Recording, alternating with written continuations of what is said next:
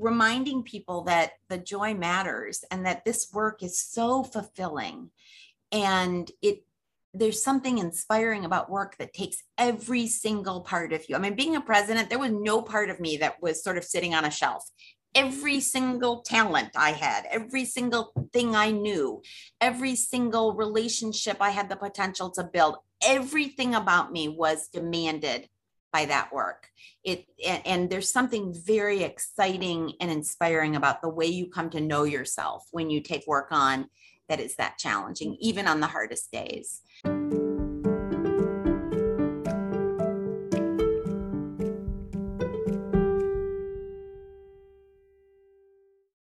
Hello, everyone, and welcome to this first episode of Season 3. I am very excited about the conversations we are hosting in this season of Ingenious You, and I could not be more pleased to welcome our inaugural guest for this season, Dr. Marjorie Haas.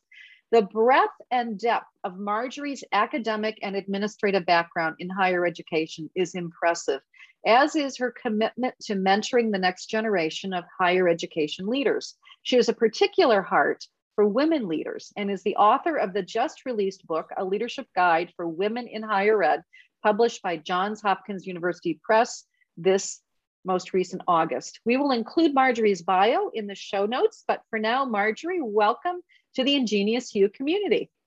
Thank you so much, Melissa. I'm really excited to be here. I admire so many of the guests you've had on in previous seasons, so I'm thrilled to be part of this.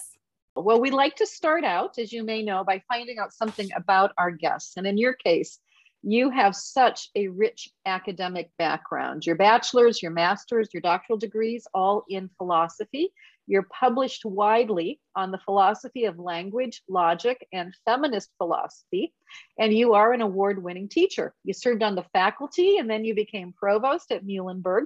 Before assuming your first presidency, you have served 2 private colleges as president, and this summer made yet another pivot to assume the presidency of the Council of Independent Colleges. So as you think back across your professional journey, I would love to know how the dots connect and what influences have most shaped who you are today. Such a broad question. And I like the way that you ask it in terms of sort of a narrative review, because so often when we hear somebody's professional biography, it sounds as though each step was so carefully planned and thought through, and we were, led one to another. And that's often how we tell it retrospectively. But of course, it never feels like that in the moment. And I'll say a few words about my path in a few minutes. I think the other thing about our paths, particularly as women, is that our professional biographies often leave out the ways that we have navigated our lives more holistically. And so much of my career has been shaped not only by the choices I made as a scholar, as a professor, as a leader, but also by the choices that I made or that were made for me or thrust upon me in terms of my family life and my responsibilities as a wife and a mother. I knew very early in my life that philosophy was a discipline that really had my attention. I discovered that almost immediately in college. I remember thumbing through the catalog and circling the courses I wanted to take my freshman year, looking at all the classes that were offered and calling my mother and saying, they're all in the philosophy department. And my parents were great. They said, great, be a philosophy major. Now, it felt very supportive at the time. I think, again, in retrospect, they might have been supportive in that way because I'm not sure they thought it mattered that much what a woman did or a girl did, right? I was probably going to get married and have a husband to support me. So, but that liberation and that freedom to kind of follow where my intellect led me was something that my parents had inculcated in me at a very early age. So my goal was really to become a professor, which I did. And it was really sort of a surprise to me that I found myself moving towards a leadership path. I think for a lot of leaders in higher education, that does come as a surprise. We're committed, first of all, to our discipline, and we begin to take on leadership roles as a faculty member and as from our roles as professors. And that then leads us into more administrative opportunities, and we come to discover new parts of ourselves there. I had my children very early in my life as well. So my husband and I got married as I was graduating from college, which was almost unheard of among my generation. Even my parents were like, don't you want to live together first? What if, he has a bad season? We hadn't known each other very long. And, but we were young and passionately in love. And we married young, and we had children very quickly as well. In some ways that made those early years very, very difficult, but in other ways it made some of my later choices possible. Once I got tenure and was ready to sort of lean into some of these more advanced senior leadership positions, my children were already in school. So I think, like for many women, there's that intertwining of the personal and the professional. In assuming the presidency of the CIC, your focus has obviously shifted from overseeing one institution, being on one campus, to overseeing and advocating for an association of, I think you now have 765 yes. Nonprofit independent colleges and universities. And so I'm sure that our listeners would be curious to know why you wanted to make that kind of a shift, what you hope to accomplish. And I'm interested in knowing whether you're missing being on a college campus this fall. I don't see how I could help but miss being on a college campus. This is the first job I've had in my adult life where I've not been working on a college campus. So in some ways, this is the most significant transition I've made in my career, more significant in some ways than even moving into senior administration after being a professor. It was something that I think I was prepared for in many ways, something I'm extremely excited about. I'm so committed to the work we're doing here at CIC, but there's that knowledge that the exciting things are happening on campus, and we're a little bit removed from it, is it always brings a little bit of sadness, but it also encourages me to just pick up the phone and talk to our members and hear what's happening there. CIC is a really interesting organization because it is the Council of Independent Colleges. In other words, it is an organization that draws on the knowledge, the wisdom, the fellowship of our members in order to bring our sector into alignment with our highest ideals. So the mission is threefold. We focus on developing leaders and supporting leaders on our campuses. We focus on helping our institutions achieve excellence, which we understand as within the grasp of every one of our institutions. We understand excellence at CIC as living out your mission, taking those beautiful words in your mission statement and making them real for every one of your students. So we help institutions do that. And the third thing we do is help shape public dialogue around independent higher education, help make sure that the contributions our institutions make to their communities, to our country, to the world is better understood than it typically is. Every one of those pieces of the mission really speaks to me. And the work I had done working particularly with women, but not exclusively with women, on leadership development, the fact that I had this book coming out, the fact that my perspective had become increasingly national in scope, I think is what led CIC to seek me out and what led so many of my presidential colleagues to encourage me to take this role. I'm really excited about the impact we can have. I think we're at an inflection point for independent higher education, perhaps for higher education in general in our country.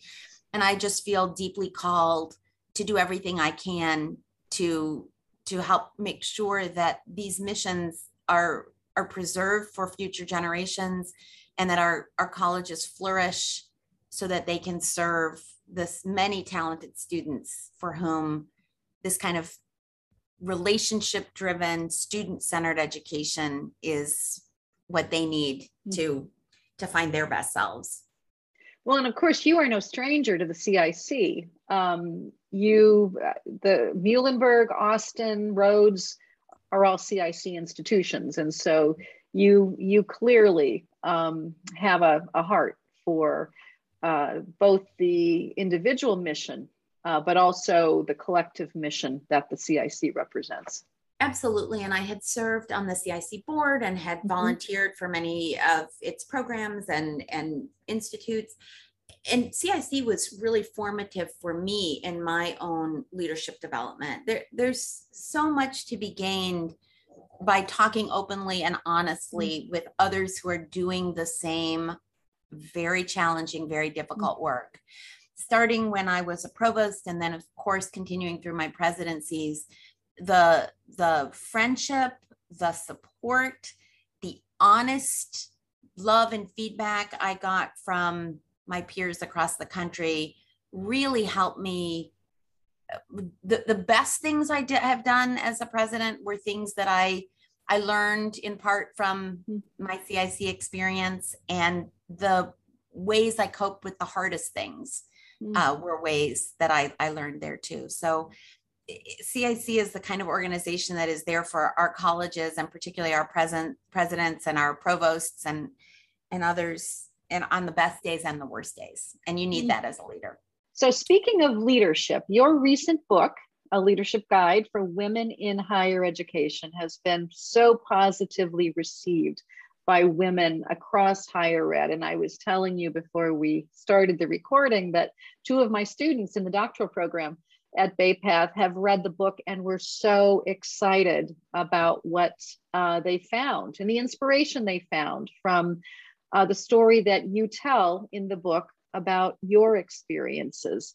Can you share something about why you decided to write this book and why now? Sure. Well, the book really came about in part because there were so many demands on my time. I was finding myself unable to keep up with just the volume of wonderful women who were reaching out for advice and mentorship and support. When I first became a college president, I discovered that, because there are, particularly even at that time, fewer women presidents, we were much in demand to help guide the careers and give advice to other women on leadership, for whom leadership was an aspiration. And I really wanted to do my part. I believe so strongly in diversifying the leadership pool. Our academic leaders have to reflect the diversity of our students if we're going to succeed. And so I sort of vowed that I would do everything I could to support the next generation of leaders, men, women, et cetera. But I would have a special place in my heart for women leaders, or for leaders of color, if I could be helpful to them, or anyone who really was looking to join in the project of leading our institutions, who maybe felt themselves a little bit of an outsider in that work. And very quickly, I found that sort of just women I knew were asking for advice. And one summer early in my first presidency, I maybe got emails or notes or calls from about 6 or 7 women, all of whom I loved and knew and had respect for, saying, I really need to take some of your time this summer to talk about these issues. And they kind of listed the issues they wanted to talk about. And I realized that I wasn't going to have time to talk with each of them individually. And so I got this brainstorm. I said, let's get together. We met in a very early and primitive version of what we now know as Zoom.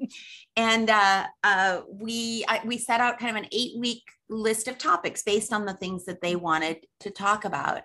And we did that. We met for an hour a week for 8 weeks, talked about these topics. I sort of thought that would be the end of it. But then I started hearing from their friends and colleagues saying, when are you going to offer another one? And so I began doing this, and I would try to do this every semester where I could have a cohort. And it just grew from there. The book was the realization I don't have time anymore to even run these cohorts. And so I thought I would put the best of what we had talked about in those sessions into the book.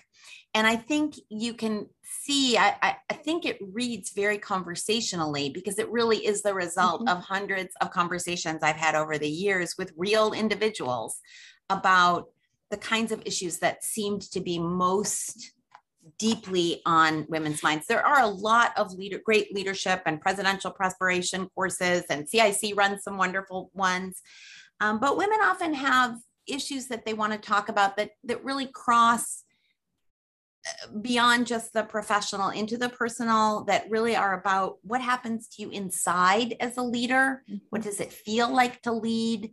What do you learn about yourself? How does it affect your relationships? And so many of the topics that we talk about in the book grew out of those conversations in these conversations and seminars. Well, one of the things I really appreciate in the first section of the book, you talk about the fact that you have occupied many first roles. You've been the first woman, the first Jewish person, and that this has shaped your identity to a certain extent in the roles that you have held. Can you talk a little bit about how that has actually played out, and also how has your professional identity evolved over time? One evolution is that I've become much more comfortable with owning sort of visibly and as part of my leadership agenda that role as a first. Earlier when I was younger, I think it made me a little bit nervous. I worried that every time they talked about me, they introduced me as the first woman provost or the first Jewish, that people would somehow think that I didn't have other, you worry, right? They'll think I'm just here because they needed a woman, or you think that it distracts from talking about what you've accomplished by focusing on your identity. But I very quickly realized that those aspects of my identity were not accidental to my leadership. They weren't accidental to my accomplishments, and they weren't accidentally important to the people I was around. The ways that I heard over and over again how breaking those barriers inspired other people to believe not only that they could continue to walk through those, that they too could achieve this, but that they could break down even further barriers.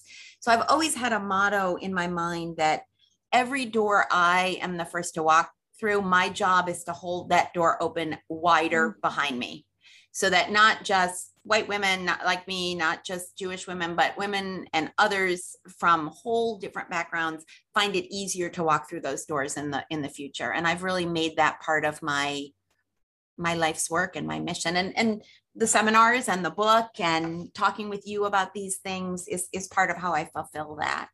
Well, one of the other things that you write about in the introduction is the fact that you were reluctant initially to consider presidencies. And as someone now looking at your career and seeing a remarkable track record, this seems surprising to me that you might have been reluctant. So where did that sense of reluctance come from, and how did you manage it? I think there were a number of factors, and I hear this in various ways from many of the women I've worked with over the years. Some of that reluctance, I think, comes from just it's not something you've thought of before. You train I trained in a discipline as a philosopher. I didn't quite know what exactly the presidency encompassed when it was first mentioned to me as something I should think about. I was reluctant even when I thought, oh, that sounds exciting. I think I could do that.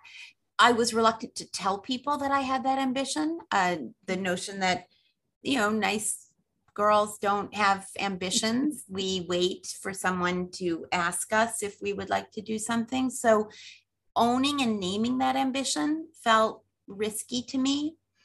I was aware that many of the relationships that were most important to me might be changed if I took on a presidency. Certainly my professional relationships, you don't get to stay just one more member of the faculty. You don't get to be part of an academic department in the same way when you become a provost or a president, but also my family relationships. It would take me away from some of the very nice features that being a professor had made possible in my life with my family and my children and my husband. I wondered what it would mean for my husband if I took on this kind of job. So all of those things were things I really had to think through before I could say to myself, yes, this is something I want to try. I also had to face the risk that I might try and fail. Again, failure is something that women can find so potentially devastating that we don't take the risks we should take. So I had to learn to be a risk taker as well. Mm. Well, and as you've described, you have been an advisor, a supporter to so many women over the years. You've spoken to many women during the writing of your book. Can you say a little bit more about what you have learned and what you heard from women about the barriers that they have faced as they've navigated their professional journeys? And then in terms of your own experience, what kinds of barriers have you faced in the different roles that you've occupied? The barriers are very real, and they really come in a multiplicity of types, I would say. There are fewer formal barriers than there were for my mother's generation, right? Very few institutions would say, we're only looking at male candidates, or we're not going to hire a woman. There are institutions, though, that are very clear that they don't want to hire somebody who's Jewish. That's something I certainly faced. And there are many institutions that even when they don't say we're only going to hire a man, their image in their minds of what leadership looks like is male leadership. Is a man in a suit, and it's hard for them, and often a white man in a suit, and it's very hard for them to get their minds wrapped around what leadership could look like if it doesn't come in that package. So the overt barriers are still there, but they're a little more subtle. But there are so many implicit barriers beyond that, not just the having to sometimes imagine what a leader like you looks like and does and dresses and thinks and talks about.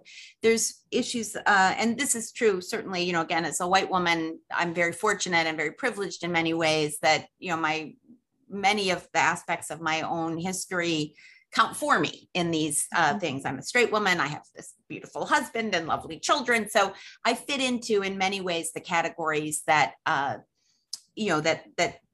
easily into certain leadership categories.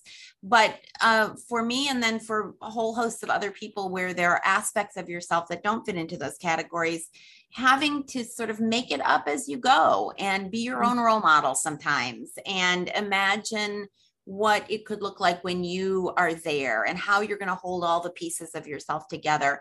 That takes a lot of energy, and many women face that. I have faced, some overt sexism, overt anti-Semitism. One would expect that. Sometimes, I write in the book about different ways to navigate that. Some of it depends on my mood for the day, really. And some of it ideally, depends on sort of what strategic goals I'm pursuing at a given moment. But the barriers are very, very real. And one of them that I navigated relatively smoothly because of my children. I had my children early in my life. It made that early part of my life very difficult, but I was able to navigate and balance mothering and the presidency because my children were a little bit older. One of the biggest barriers I faced early in my career is that when my children arrived, both of them, I was in different stages of life in different places, but in neither case did I have any access to paid maternity leave. So I didn't have time off to be with my children. That was very, very difficult. And something I've tried to rectify in my positions. One of the fun things about being the president is you can create the policies. So things I have tried to rectify as I've moved forward in my career.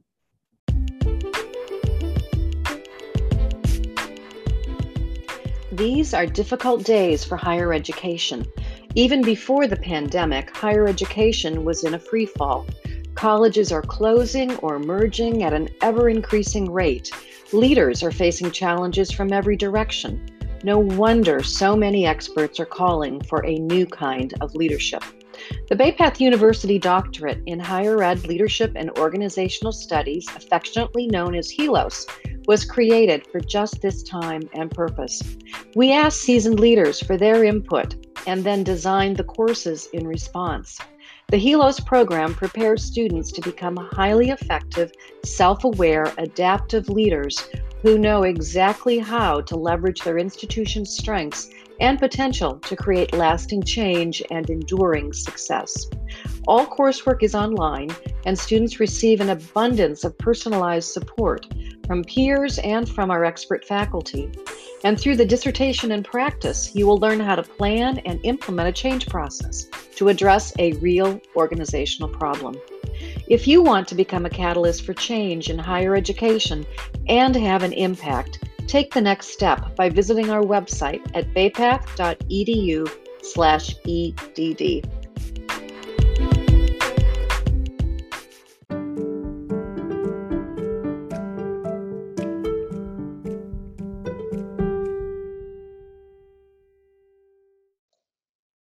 Marjorie, I'd like to go back to our discussion about barriers. One of the most valuable aspects of your book, I think, is the fact that you validate what so many women have experienced by calling it out. By this, I mean that in writing about and speaking about these barriers and microaggressions that so many of us have experienced, but perhaps wondered whether they were real or just for imagination, you provide such a helpful sense of encouragement and also a way of making sense of these experiences. Absolutely. I talk in the book about some of the ways that you experience that dichotomy between how people think about leaders and how people think about women that still exists. And, it's often very subtle. Sometimes you find yourself so enraged because you've been insulted. But when you look at the comment, it seems like, well, but it was kind of a nice thing to say. And you have to realize, no, that was a very underhanded way of complimenting me, or it diminished me even as it, said something supposedly nice. And, those sorts of microaggressions, again, obviously women of color experience those in many ways that are much more complicated than I perhaps have. So I've learned a lot from my colleagues and listening to their voices and the generosity which they shared their experiences with me. Now I have to ask you about chapter 3, which I love the fact that you have included a chapter on how to expand your capacity to experience work as a source of deep pleasure and joy. I was a bit surprised when I started reading the book, and I thought, now this is interesting. I wonder why there's a chapter on this. So I think this is one of the biggest challenges our sector faces. Is who is going to want to do the work of presidential leadership in particular. The work is so difficult. There are so many challenges. There are so much opportunity to be criticized and to be brought down. And the problems you're often trying to address are so intractable and endemic. There's almost no problems you can solve by just applying money to it, right? You have to use creativity for everything.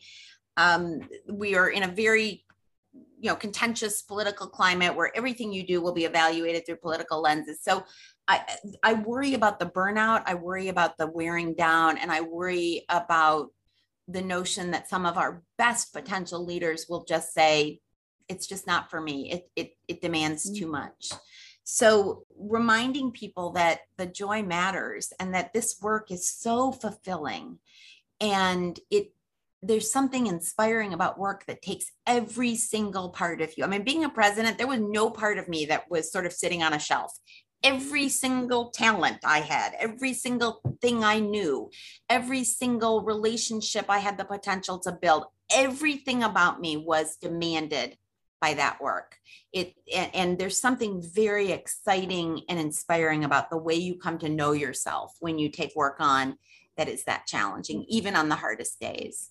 So reminding people to really take that seriously and to amplify and emphasize the parts of the work that give you deep pleasure. And they'll be different for everybody. We aren't all going to find the same pieces, but in the book, I try to help women and readers work through an exercise to help identify those pieces that are most likely to feed you, and to diminish the negative pull, to name it and diminish it, and then to amplify the positive pieces. And is there one or two things that you can share that you have personally found helpful in that regard?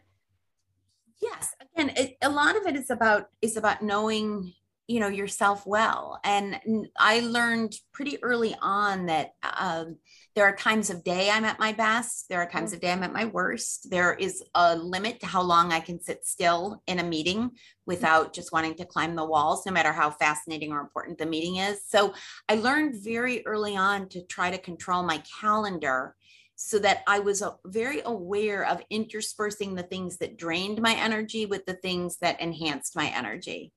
And that was very helpful. And again, what drains and what enhances differs from person to person, but that was really helpful.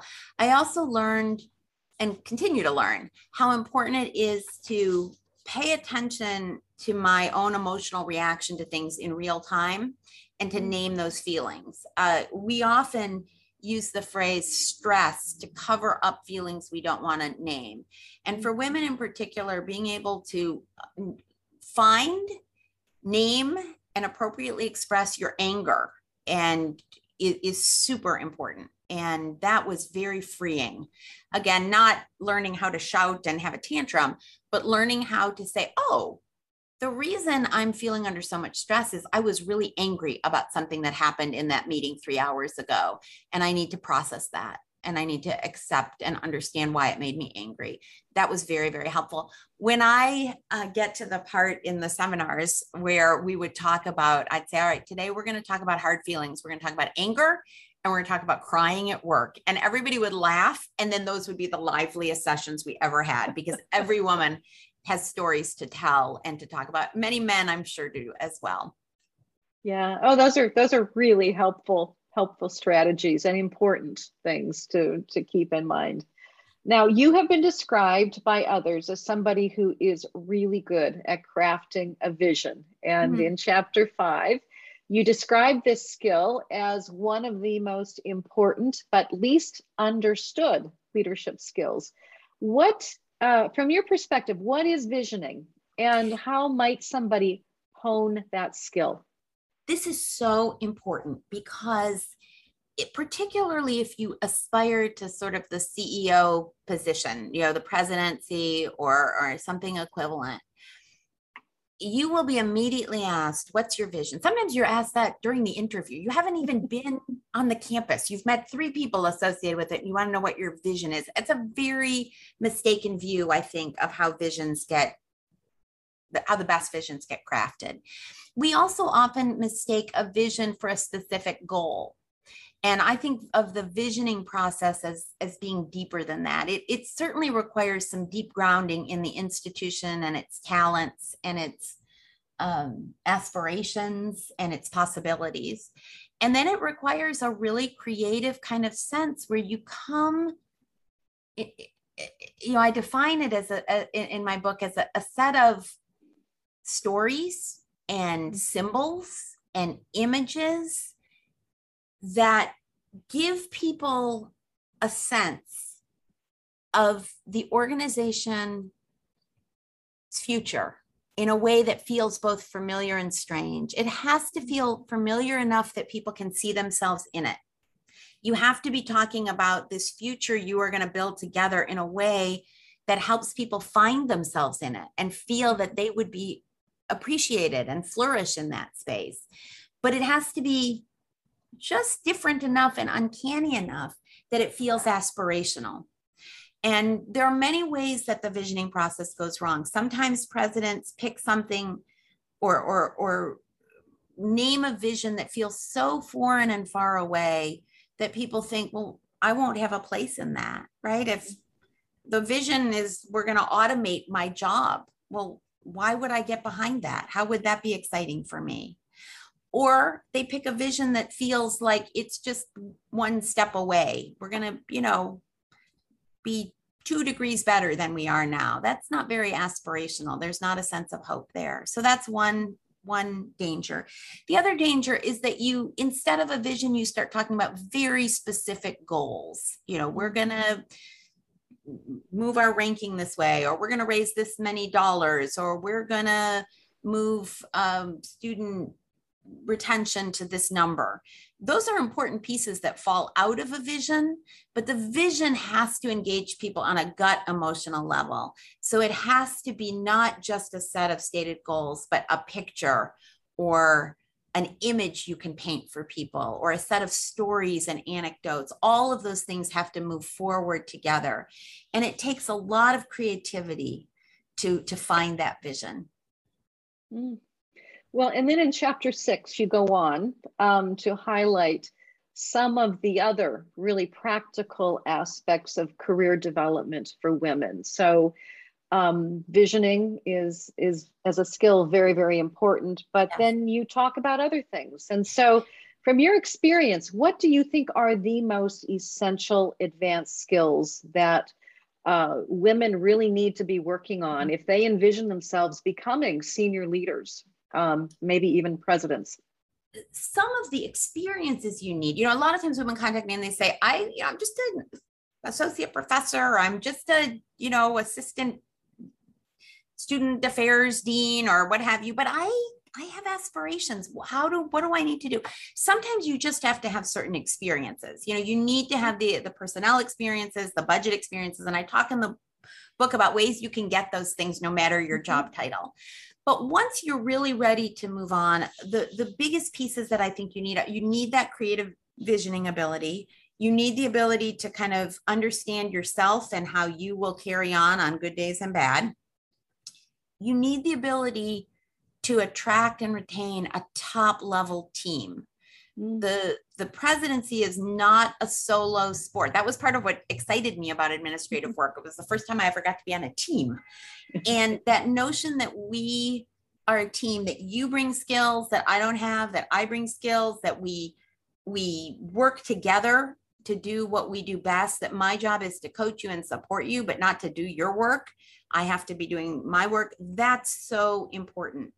And so really finding opportunities to work as a team, to build the confidence to hire people that are smarter than you and better at their job than you would be doing their job, so that you additively can bring the very best to the institution. That's very, very important. The communication skills are also extremely important.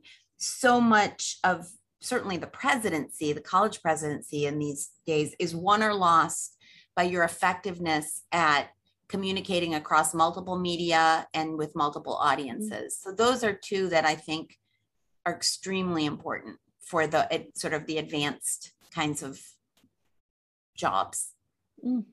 So one of the other really helpful things that you address, and this is in chapter 7, and the title, which I really like, called "Winning the Job," and you address here how you know it's time to start looking for that next job, and then how can you go about getting that next job while still working in your current job. Again, I don't think women, generally speaking, think this way, and so why did you think it was important to include this in the book?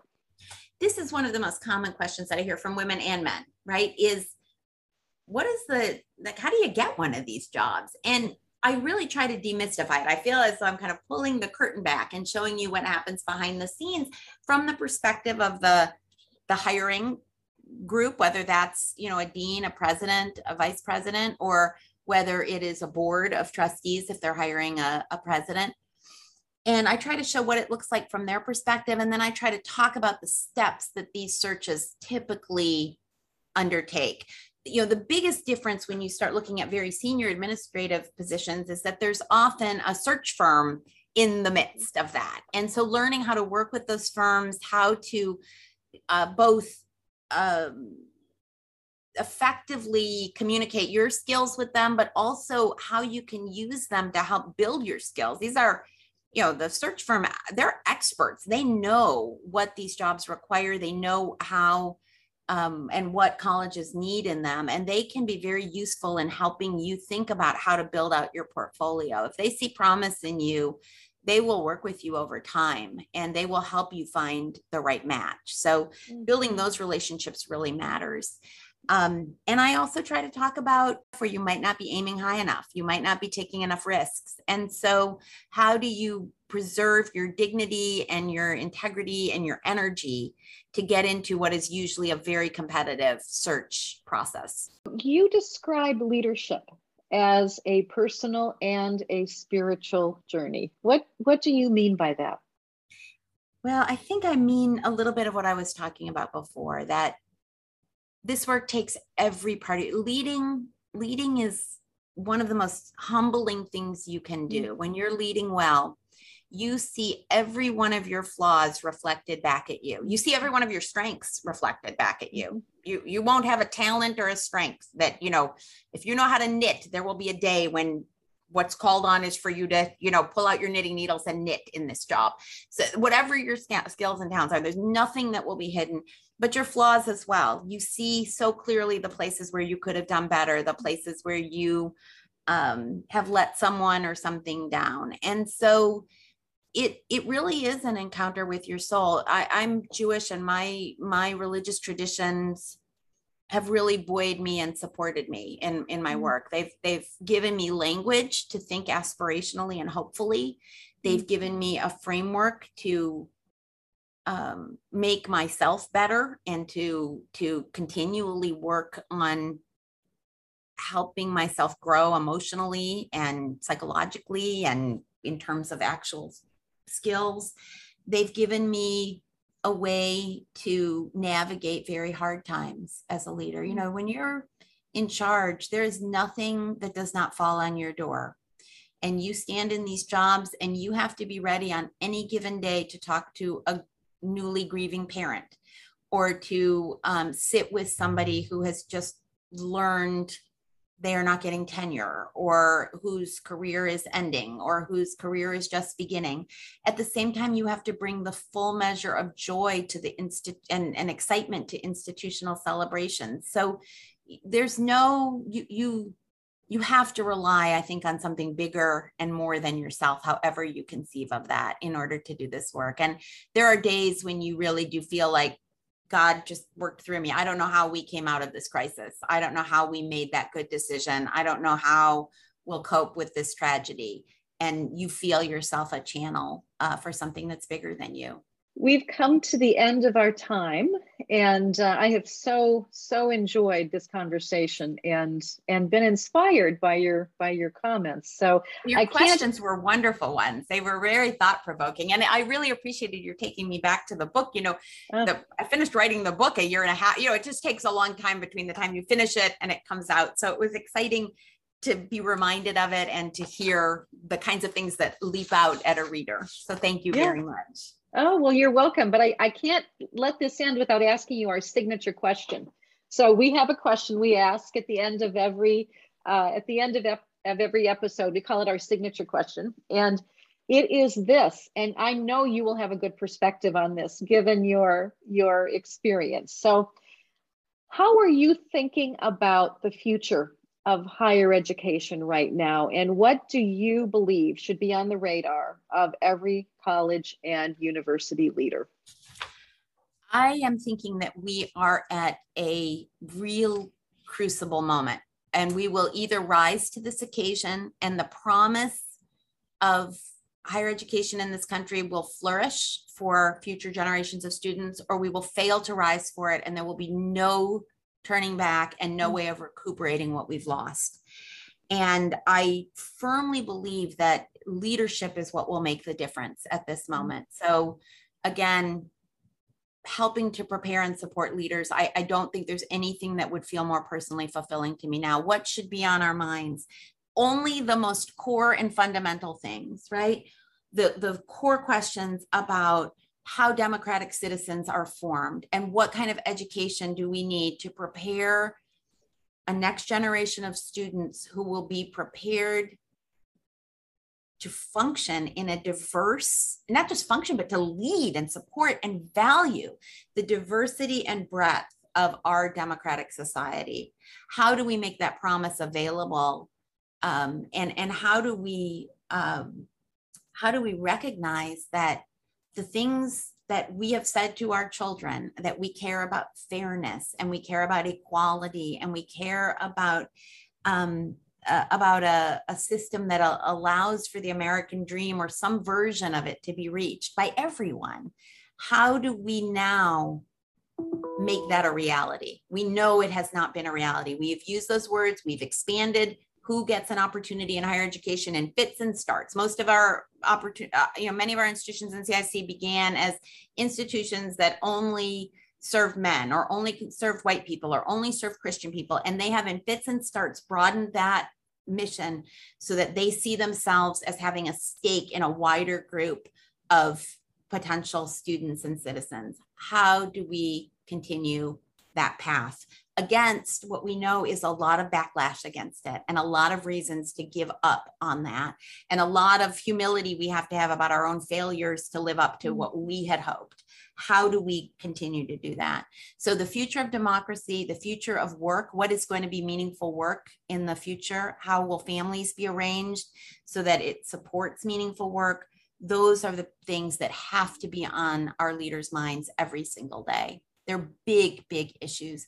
The future of the planet is probably another one. How do we ensure that there will be a healthy planet for our children and our children's children? So leading this moment is not for the faint of heart. You have to be looking at those big pictures and thinking about them and holding yourselves and your institutions to really, really high standards.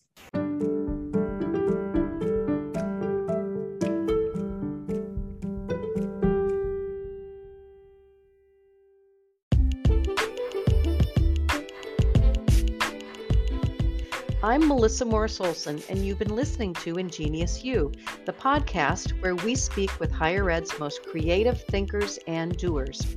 Ingenious You is a production of CHELUP, the Center for Higher Ed Leadership and Innovative Practice at Bay Path University.